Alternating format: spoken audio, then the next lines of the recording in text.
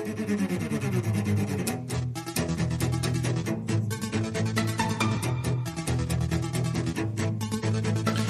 to the program, Speaking Out America. I'm JR. It's good to have you here. It's already Monday. Can't believe it.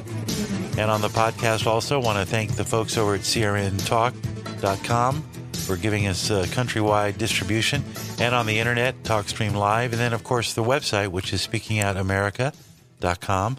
And lots to talk about in this hour. We'll play some old clips from great classic Oscar movies that I love. Talk a little bit about that.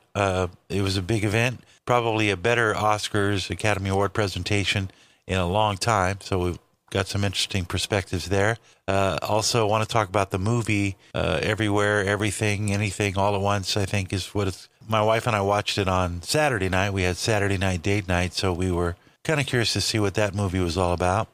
And then also the big banks fell over the weekend, and it wasn't widely reported, but I have some interesting takes on what it means and what we can expect, perhaps, if we continue on this path, because there are lessons to be learned from the Silicon Valley Bank default, and we'll talk about that. And then maybe perhaps a little bit later on, I want to bounce around some things about the problems I'm having right now with ideological purity and what it means, and pit it against the context of racial purity. Let's talk about what ideological purity is really all about. So over the weekend, let's get to the Oscars. And we'll get to that because I do want to talk about it. I also want to play some old clips from some of the past Oscar-winning movies and just sort of a commentary on the current state of movies. So we'll get to that. And I just have to tell you up front, I was talking again to my wife yesterday about this. And we don't go to the movies as much as we used to. You know, it used to be, I think, for a lot of people, going to the movies every week was a pretty big deal. There was always a good movie to see. Now, not so much. COVID kind of killed it in a big way. You know, I remember working at a movie theater a long time ago. It was one of my first jobs and probably one of my favorite jobs. And there was class back then. You know, we wore uniforms, and it was I could see how in the old days movies were really a prestigious event. And it isn't that way anymore. And I think part of that is because of the people that have infected Hollywood. Obviously, I'm not going to surprise you by saying that Hollywood has gone woke, but we do have to look at what that is causing.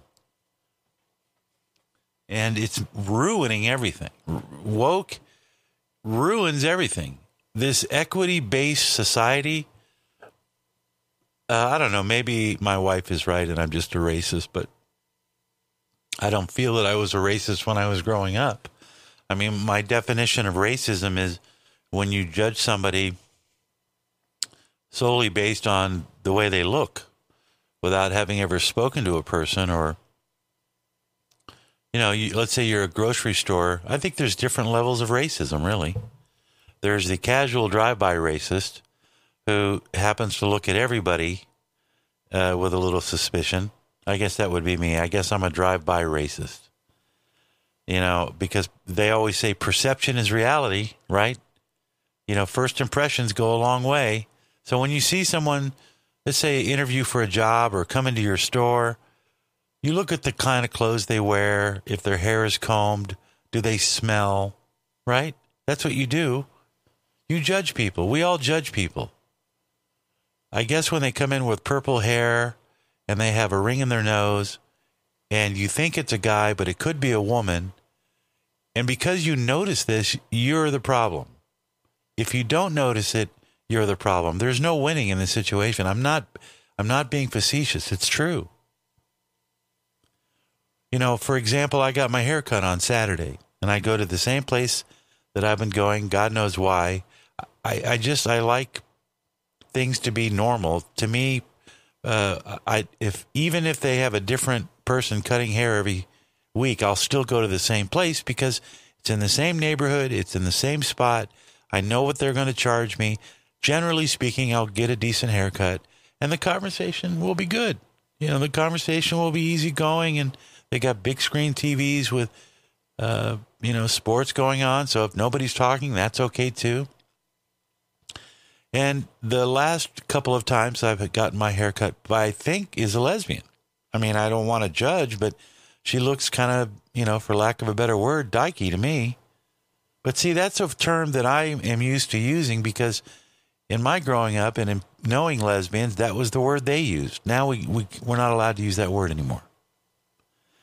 But, during the course of our conversation, she mentioned that she had a partner, not a husband, but a partner. Now, the interesting thing is, I'm not altogether sure it was a woman. It could have been a man. Could have been a guy that was transitioning. I don't know.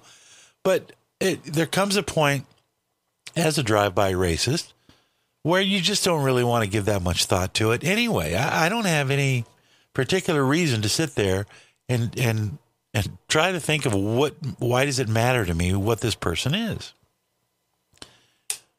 It doesn't matter. What does matter is the quality of the conversation, the person with whom you're speaking, what they're about. Are they friendly? Are they nice? Are they cordial? Do they treat me with respect? I had more in common. I found at the end of the haircut, I actually had more in common with this person. I even said, boy, you're like my sister. We agree on everything. We grew up in the same time period. She looked a little younger than me, but she knew all the music that I grew up with, and we both sort of exchanged what we were into when we were young, and it was an amazing conversation. Now, I wouldn't have had that conversation if I was a true racist or a xenophobe or any of those other labels that they slap on you. But for some reason, the dilemma for most people, I think, is we're told it shouldn't matter what a person's sexuality or whatever their identity is. It should not matter to us who they choose to be. Live and let live, let them do their thing. But if you don't let it matter to the point where you notice, like if you don't notice them and you speak to them as you would normally speak to a male or a female, they can get offended at that. Or, again, I'll give you another example. So I'm standing in line at the Taco Fest, and these two young men are standing in front of me on Sunday. And it's a very long line, and it's not moving altogether too fast, but we're standing there. There's music, and I'm kind of listening in. I'm not eavesdropping, but they're right in front of me, so I can hear pretty much everything they're saying to each other. One man is an African-American, and another man is a white man, both about 20, 22 maybe. The African-American is talking in a language and in a style that you would normally associate with young African-American men. The white guy's doing it too. He's talking in the same kind of, hip-hop, rap kind of. There's a certain, I don't want to say eubonics because that's an old word, but it's just, and I thought if I was black, I would be offended that this other guy who is clearly white is talking to me like he's me.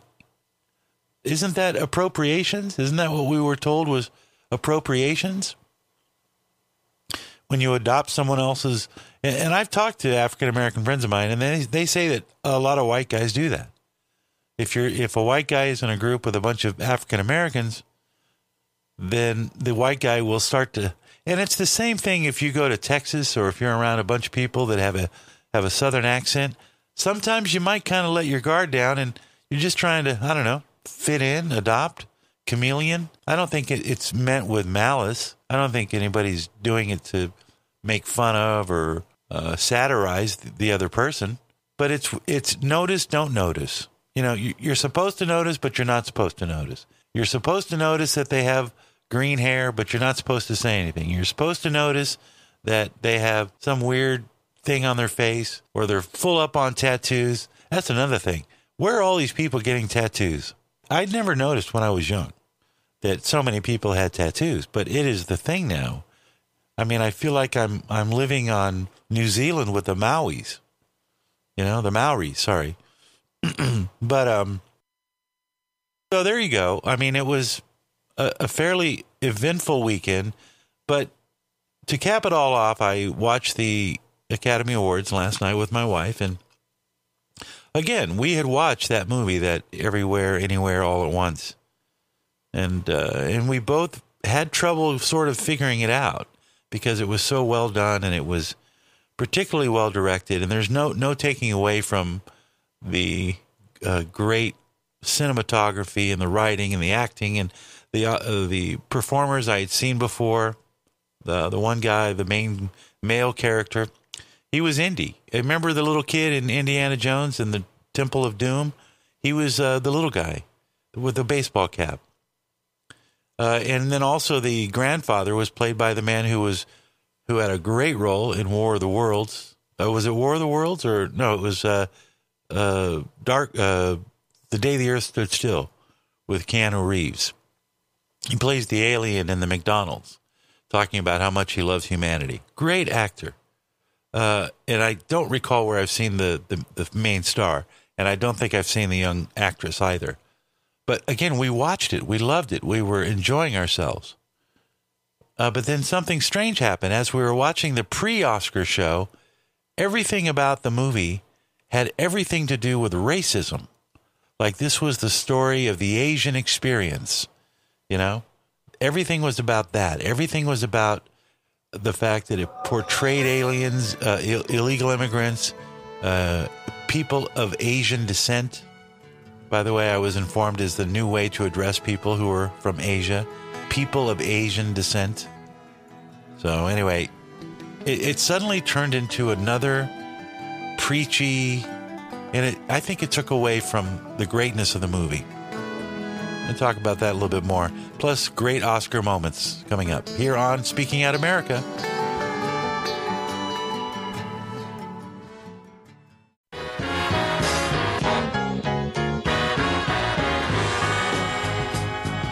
Welcome back. Yep, welcome back. Speaking Out. We'll go round in circles. The man. The fifth Beatle. I love Billy Preston. Yeah, so anyway, just a kind of a final thought on this, because I do want to get to the bank story, and there's some other things coming up. And don't forget, you can always touch me at my email address, which is speakingoutamerica@gmail.com. If you have any questions or comments about the program or anything you'd like to discuss, I'm here for you. And, you know, I am a lover of movies. I love movies. As a boy, going to the theater in my neighborhood was Escape City, and it was, I didn't know it at the time, but during the 70s and the 80s, those were what John Nolte at Breitbart calls the golden years of true cinema. And there were some real doozies. I mean, 17 years old, this movie came out, got nominated for a whole ton of awards. Buck Henry wrote it along with another man, Warren Beatty. Remember this one? Mr. Pendleton, you know where you are, don't you?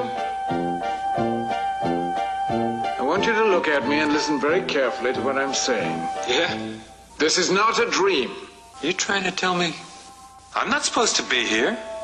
But you are here. Well, you guys made a mistake. There is no mistake.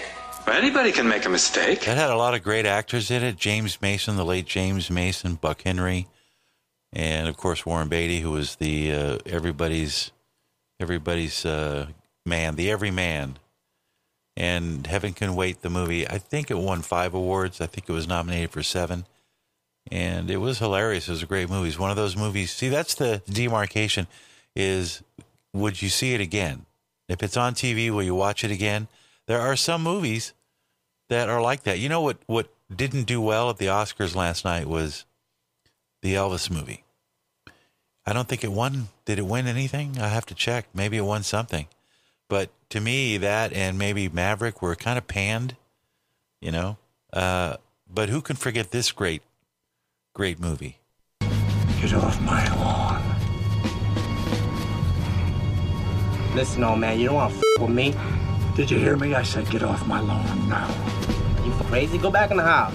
Yeah, I blow a hole in your face and then I go in the house. And I sleep like a baby. You can count on that. From Gran Torino, remember? Good old, you see, Clint Eastwood knew how to tell a story. And in every movie, The Mule, The Mexican, the boxing film, the Gran Torino, even back to the days of Dirty Harry, he learned that movies have to be entertaining. That's the only reason most people go. They don't go to learn a moral lesson, although we'll take one if it's delivered well. Like here's a great clip from, again, one of these movies that you stop and you want to watch because they're so cool. And every line of dialogue is perfectly written and perfectly executed. And this movie, even though a lot of people complained that it won so many awards, including Best Picture, they said, it was so slow, it was so boring. It's like, no, there's a story within a story within a story in this one. And the moral lessons are pretty profound. Here's Clint Eastwood. It don't seem real. I ain't gonna never breathe again, ever. How he's dead. And the other one, too. All on account of pulling the trigger. It's a hell of a thing, killing a man. Take away all he's got, and all he's ever gonna have. Yeah. Well, I guess they had it coming. We all have it coming, kid. That might be my favorite line in the movie. We all have it coming, kid. There's another line later in the end where he says, I'll see you in hell. And the other guy, it ain't about deserving. We all deserve it. It's just those kind of deep moral lessons. And also, if you noticed at the awards last night, there were not a lot of all the big stars were there, but they're kind of old. You know, Robert Blake died last week from Beretta, 89, I think. And what was everybody in that room is within earshot of 89. You know, where are all the Robert De Niro's and were they there? Did anybody see Meryl Streep last night? Maybe she was there. I can't honestly say I was watching that closely. But again, here's another great movie that I'm old enough to remember. Perhaps you are as well. Just stock full of some of the best stars. Christopher Walken, Robert De Niro, Meryl Streep. Man, the name just goes on and on and on. And here's a great clip from Deer Hunter. Every time he comes up, he's got no knife, he's got no jacket, he's got no pants, he's got no boots. All he's got is that stupid gun he carries around like John Wayne. That ain't gonna help you. Oh, what the hell, Mike?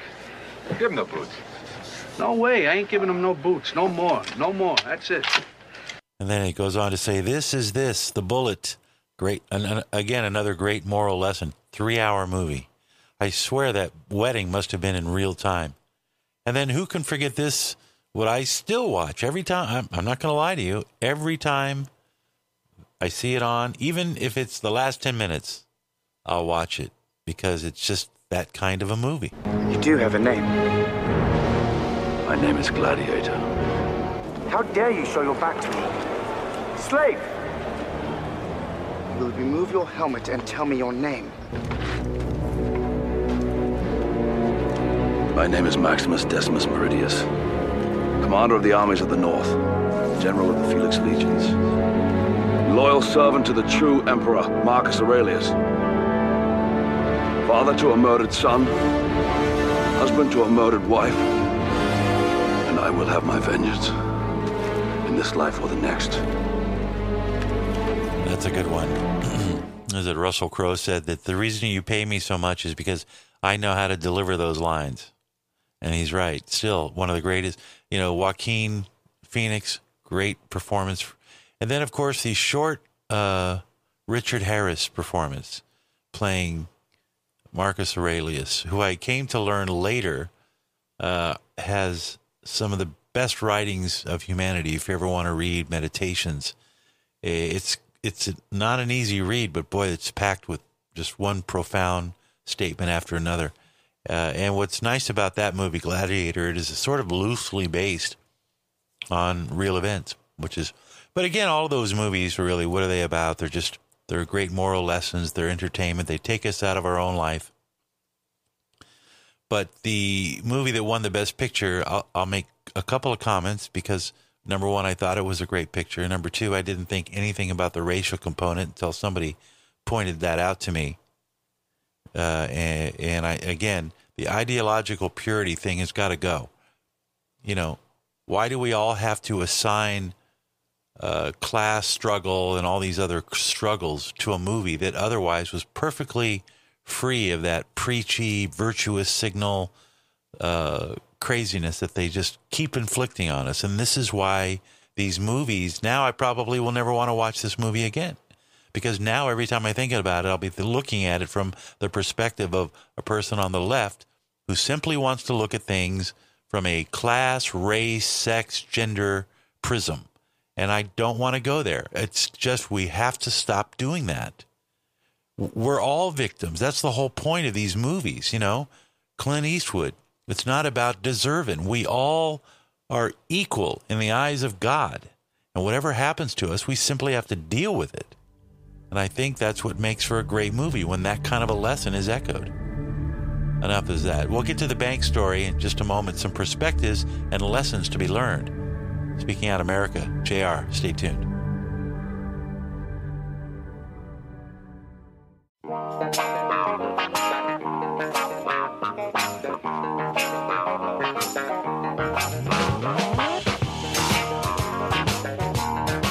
So the big bank blowout, everybody kind of on pins and needles over the weekend because we weren't sure to what extent the bailout, or if there would be a bailout, and we're going to look over here and see what the stock market looks like. When I checked it earlier, it was down about 200. What is it now?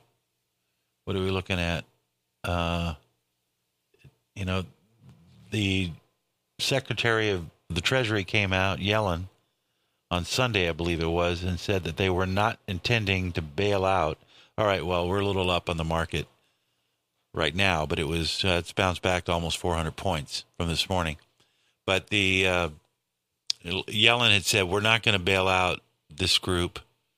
This is not systemic of banks in general. This is a very specific group. There were specific account holders who withdrew $42 billion. $42 billion a run on the bank. So, and they're obviously they don't have that, tapped them out. So they had to start selling bonds that they knew they were going to have to take a loss on just to cover the rest of the deposits that they have still in the bank. And for those who are holding Roku, how is Roku doing today? I hold a little bit of it, but I'm not too worried about it because they put out a good product, see? And where I'm going with this, let me see if I can find out how Roku is share. You know, they're not going to go bankrupt. Then there was a rumor that Elon Musk was thinking of buying it, thinking it was a good. See, Roku's up 60.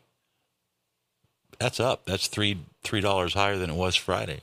So I don't think it's going to have a reverberation on the market. But I will tell you this: there is a lesson to be learned on this. Because what we're seeing is what happens when you try to churn a profit by being virtuous. That's the problem. That is the problem. They were a bank that was run by a bunch of snowflakes, really. And Matt Vespa of Town Hall really captured it well. I'll read it. I'll share this with you. It says, top executives for Silicon Valley Bank's UK branch spent a lot of time pushing wokeism. He writes, if this is the case, then this bank deserves to fail. The whole operation warranted going up in flames because no one knew how to do their jobs. Silicon Valley Bank is no more. Its keys taken from them by California officials who then turned them over to the Federal Deposit Insurance Corporation. It was a go-to institution, the bank, to get loans for tech startups, a sector that's taken a beating on Wall Street. And it doesn't bode well since most of these ventures don't profit from the outset, which means more cash injections and lines of credit. And then he summarizes, SVB was super exposed to fluctuations in the tech market, which led to massive losses, a call for new capital to be raised to cover the losses, and sheer panic among its customer bases. There was a run on the bank, leading to its failure, the second largest in American history. There was no risk assessment officer for 8 months. 8 months. No different at the bank's United Kingdom branch, where its risk assessment executive spent more time worrying about creating safe spaces and pushing woke extracurricular activities. Might as well not even have a corporate officer. A risk assessment officer is the one who looks at risk assessment. Someone wants to come in, borrow $1 billion for a startup or get a loan. Someone has to evaluate that and say, okay, do we think that has a good chance of success or failure? But if all you're thinking about is ESG and DIE, where are you making profit? The UK head of risk management, and Matt Vespa points this out, this is symptomatic of what's happening in a lot of these institutions, including the ones that are running the hedge funds in New York. And the way that they're pressuring corporations like Nike and anybody you can think of, Hershey. Think about what Hershey did last week with their celebration of a transgender male. So they're going to take a lot of heat for that. They're going to lose a fair bit of their profit. And what did they do it for? They did it to appease the woke ideology, that ideological purity I was talking about. It's not enough to accept. It's not even enough to agree. You have to show your support. This is what DIE is about. Hiring particular people to handle a particular job, not because they're particularly good at it, but because they have the right skin color, or they check off a certain box, or they are somewhere on the tree of oppression. And it doesn't accomplish anything. It doesn't increase profitability. It's like a lot of these movies that Disney has put out have been tanks. They've tanked because they're trying to achieve some goal, a virtuous goal of raising education or raising awareness of certain issues, even if the people don't want it. And this is where we get into these, and ESG is particularly harmful because it's basically asking anybody who has a business to prove that they are not harming the environment, and they have to spend a lot of money with all kinds of research and do all kinds of surveys and get all kinds of reports, and they have to submit these, and then they have to wait. It's almost like they're getting approval from a higher authority that can then dictate whether or not they're worthy to play in the sandbox. And that is basically, and it's all under the guise of, climate justice or social justice, or whatever it is, social justice, climate justice, gender justice. And it's all about justice. But whose justice? The justice of the people who are in charge, the ideological purists. And these are the same people that in Germany or in Russia, they were marginalizing a subset of people to the exclusion of. You get where I'm going with this? To the exclusion of.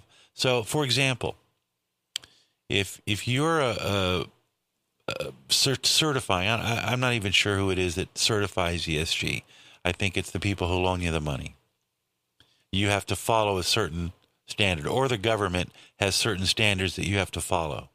And if you don't follow them, they're not going to give you the credentials you need in order to perform. You're not going to get that good housekeeping, that good planet keeping seal of approval. In the movie industry, it ends up producing flop movies that lose money for the stockholders. Or it creates issues because you have a lot of homosexual laced themes now, and that's causing parents who used to trust Disney to look elsewhere for their entertainment. So that has a negative impact on the stockholders. And the stockholders are not in there to make virtue signals. They're in there to make a profit on their money. That's why I invest in the stock. If Roku all of a sudden came out and said today that starting tomorrow they're going to have an LGBTQ channel and it's going to be aimed at children, raising awareness with children, I, as a stockholder, now have to make a decision. Do I like that idea? Do I like the direction? Doesn't matter whether I'm right or wrong. The fact is I'm going to vote with my money. Unfortunately, in this day and age, people are being extorted into the position of accepting the ideological purity, just like they were in pre-World War II Germany, when the Germans were looking for racial purity. Anybody who didn't fit the racial purity was to be excluded, to the exclusion of. It wasn't that they were being punished, they were just being cordoned off. and they couldn't have access. And this is what we saw during the COVID outbreak when people were getting vaccinated. The people that weren't getting vaccinated were being cordoned off. They were being told they were dangerous. They could kill you. This is what it means to have ideological purity. It means you can create all kinds of boundaries and all kinds of circles and all kinds of safety zones for people and put them in those nice little safety zones. So to me, asking the big question, let's take a look at that movie, Everything, Something, All at Once. Did it win all those awards because it was a way for us to give thanks to the people of Asian descent? Is that why they won all those awards? Because we wanted to make sure that they felt good. We wanted to give them that affirmation that they need because it's all about that affirmation? Possibly. We'll never know. Was it based on merit or virtue?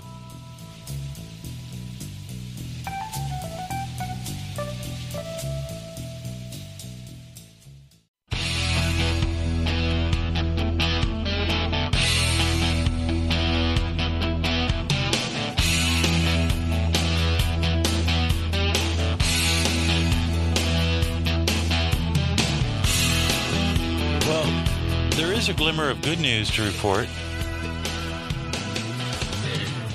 I should tell you that Biden, I don't know, it's a little bit confusing, so let me see if I can sort this out. This comes by way of Reuters. Currently, U.S. President Joe Biden's administration will approve a major and controversial oil drilling project in Alaska on Monday, according to a source familiar with the matter. The decision to move ahead with the project by authorizing 3 drill sites in northwestern Alaska would come a day after Biden announced sweeping curbs on oil and gas leasing to protect up to 16 million acres of water and land in the region. The Willow Project, led by energy giant ConocoPhillips, will be located inside the National Petroleum Reserve, Alaska. It is a 23 million acre area on the state's north slope that is the largest tract of undisturbed public land in the United States. And the reason is because it's above the Arctic Circle and it's colder than hell.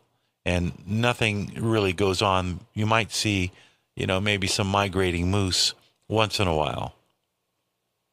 The project, announced in 2017 in January, is expected to produce 600 million barrels of oil equivalent over its life, peaking at 180,000 barrels of oil per day, according to ConocoPhillips.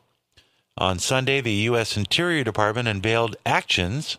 This is where it gets confusing, because now Biden is moving forward with releasing 3 drill sites on the North Slope, but by the same token, the U.S. Interior Department is taking action to make 3 million acres of the Beaufort Sea in the Arctic Circle off limits. So you can drill over at the North Slope, but you can't go into the Beaufort Sea. Again, a very treacherous area and very, very cold. So there probably aren't a lot of people that want to be there anyway. And that's an Obama-era ban and effectively closing U.S. Arctic waters to oil exploration. In addition to the drilling ban, the government will put forward new protections for more than 13 million acres of ecologically sensitive special areas within Alaska's petroleum reserve, the administration said on a statement on Sunday. So it's somewhat confusing, and it'll cover areas known as Teshepuk Lake, Yukatok Uplands, Colville River, Kasugaluk Lagoon, and Pearl Bay special areas. So you give a little here, you give a little there, but it's interesting because I wish I had saved the tape. ABC News did its normal he said, she said, and you could tell, and I was watching the reporter from the White House lawn. Basically, their story was Biden is backtracking on his commitment to the pledge to curb climate, carbon, and this is just an example of how he's a traitor. That was their story. I think that Biden has released so much now from the petroleum preserves that he knows that if he doesn't do something, he's going to be completely dependent on foreign oil. And that can't be good if a war breaks out.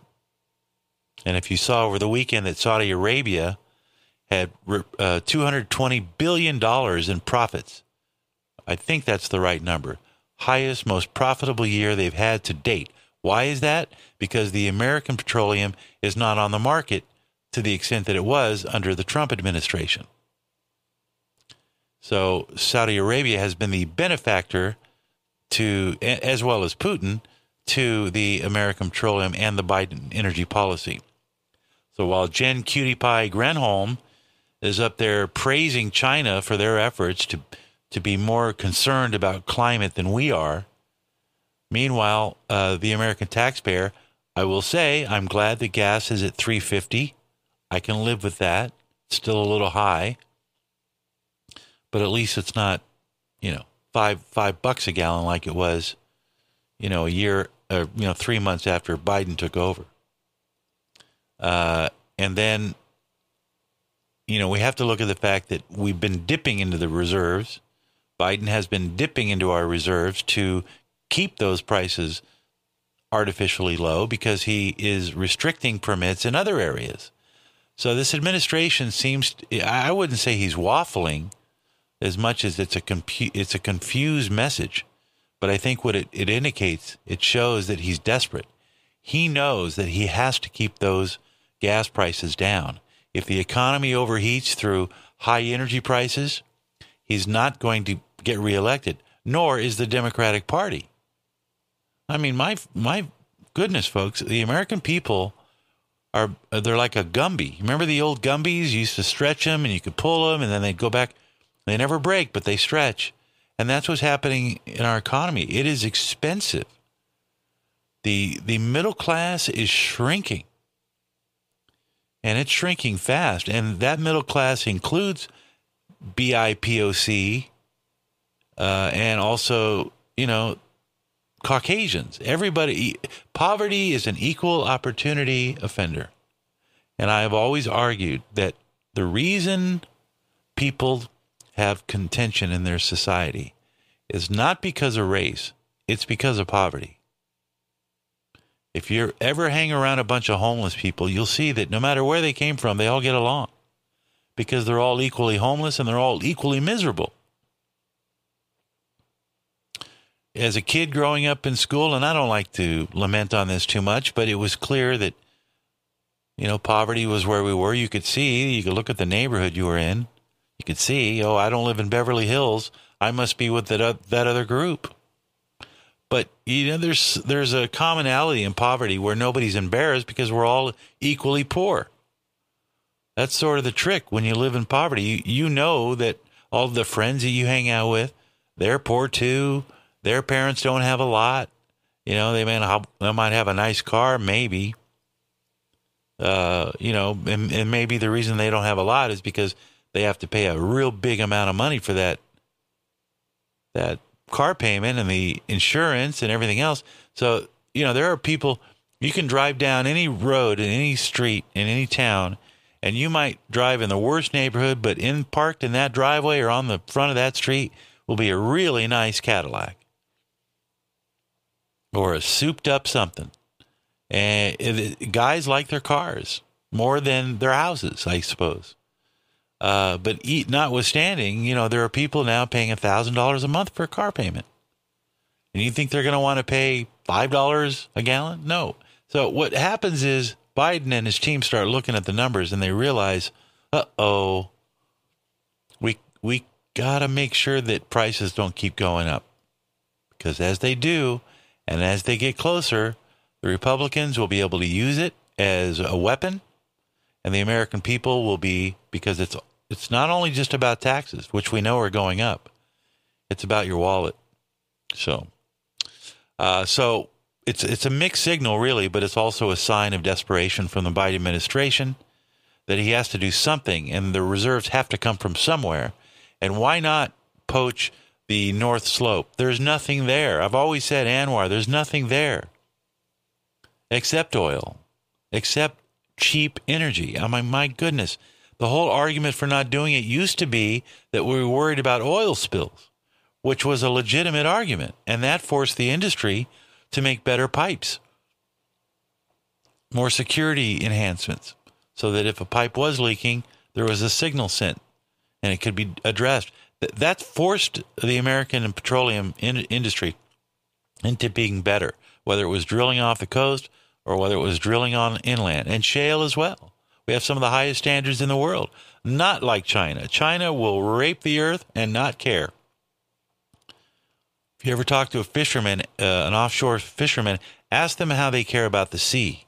You see all the junk and dump and waste that they toss into the sea every day. They take a lot of the human waste off the coastline. Some of the dirtiest waters in the world are in Asia. And it's committed by people who are descendants of Asians or of Asian descent. Yuck, yuck. So there you go. So mixed signals once again from the Biden administration.